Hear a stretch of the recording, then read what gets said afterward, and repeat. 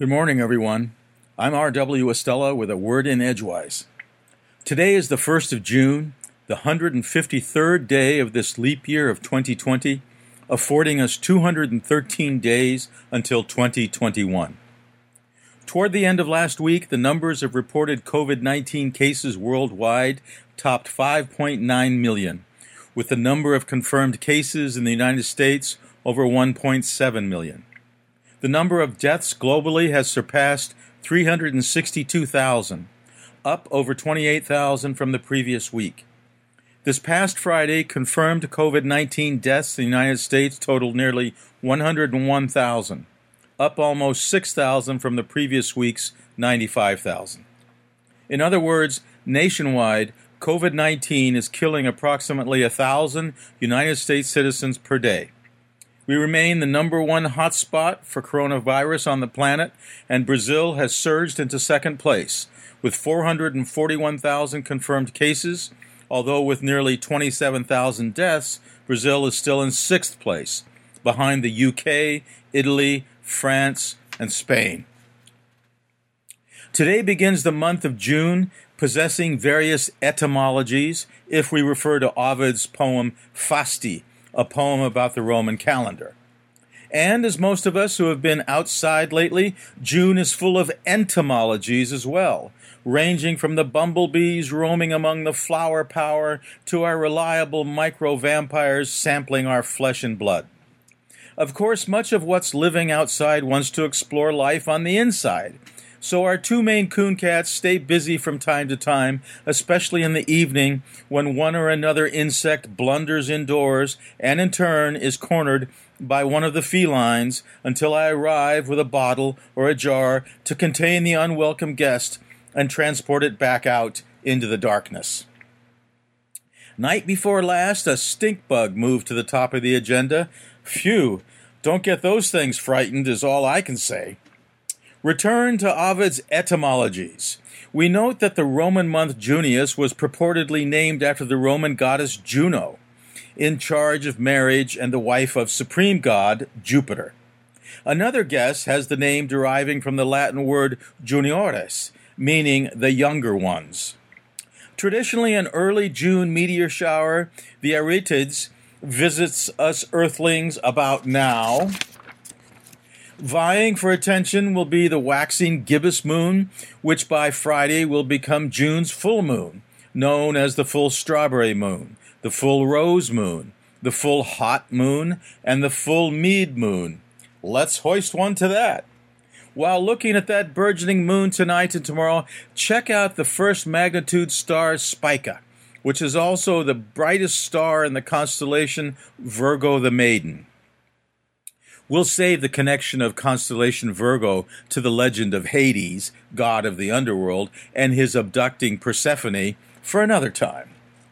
Today, back in 794, Charlemagne, a.k.a. Charles the Great, convened the Council of Frankfurt along the Main River, meeting the important churchmen of the Frankish realm, which included bishops and priests from Francia, Aquitaine, Provence, and Italy.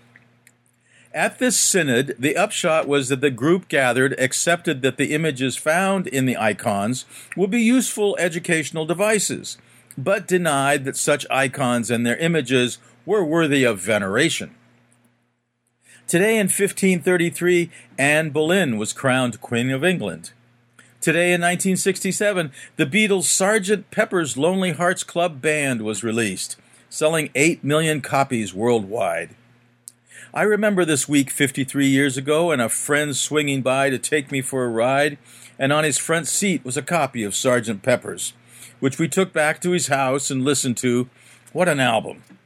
Today is the birthday of Norma Jean Mortensen, daughter of film cutter Gladys Monroe Baker Mortensen, and an uncertain father, owing to much mystery surrounding an alleged affair Gladys had.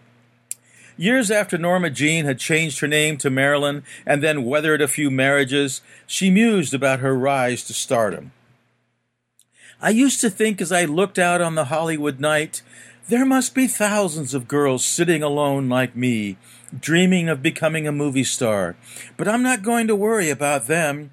I'm dreaming the hardest. Today is also the birthday in 1801 of Brigham Young, in 1926 of Andy Griffith, in 1934 of Pat Boone, and in 1973 of Heidi Klum. This is the lupin and buttercup phase of our garden, when we allow those two simple but beautiful enough species of flora a week or so to do their thing before we get really serious about planting our vegetable crop. A few days back, I read an article from the Los Angeles Times that alluded to a study from the Proceedings of the National Academy of Sciences, and it got me thinking about how serious, or not, we as Mainers and Americans are taking the pandemic. Loud talking, the article said, can emit thousands of saliva droplets per second, and researchers recently found that, in a stagnant air environment, droplets of fluid sprayed from the mouth remained in the air for as long as 8 to 14 minutes before drying up. In other words, beware of unmasked speakers, one of whom hallowed over to me from a neighboring line queuing up at the local grocery store recently. Seeing the mask I was wearing, he added, "Staying safe with that, are we?"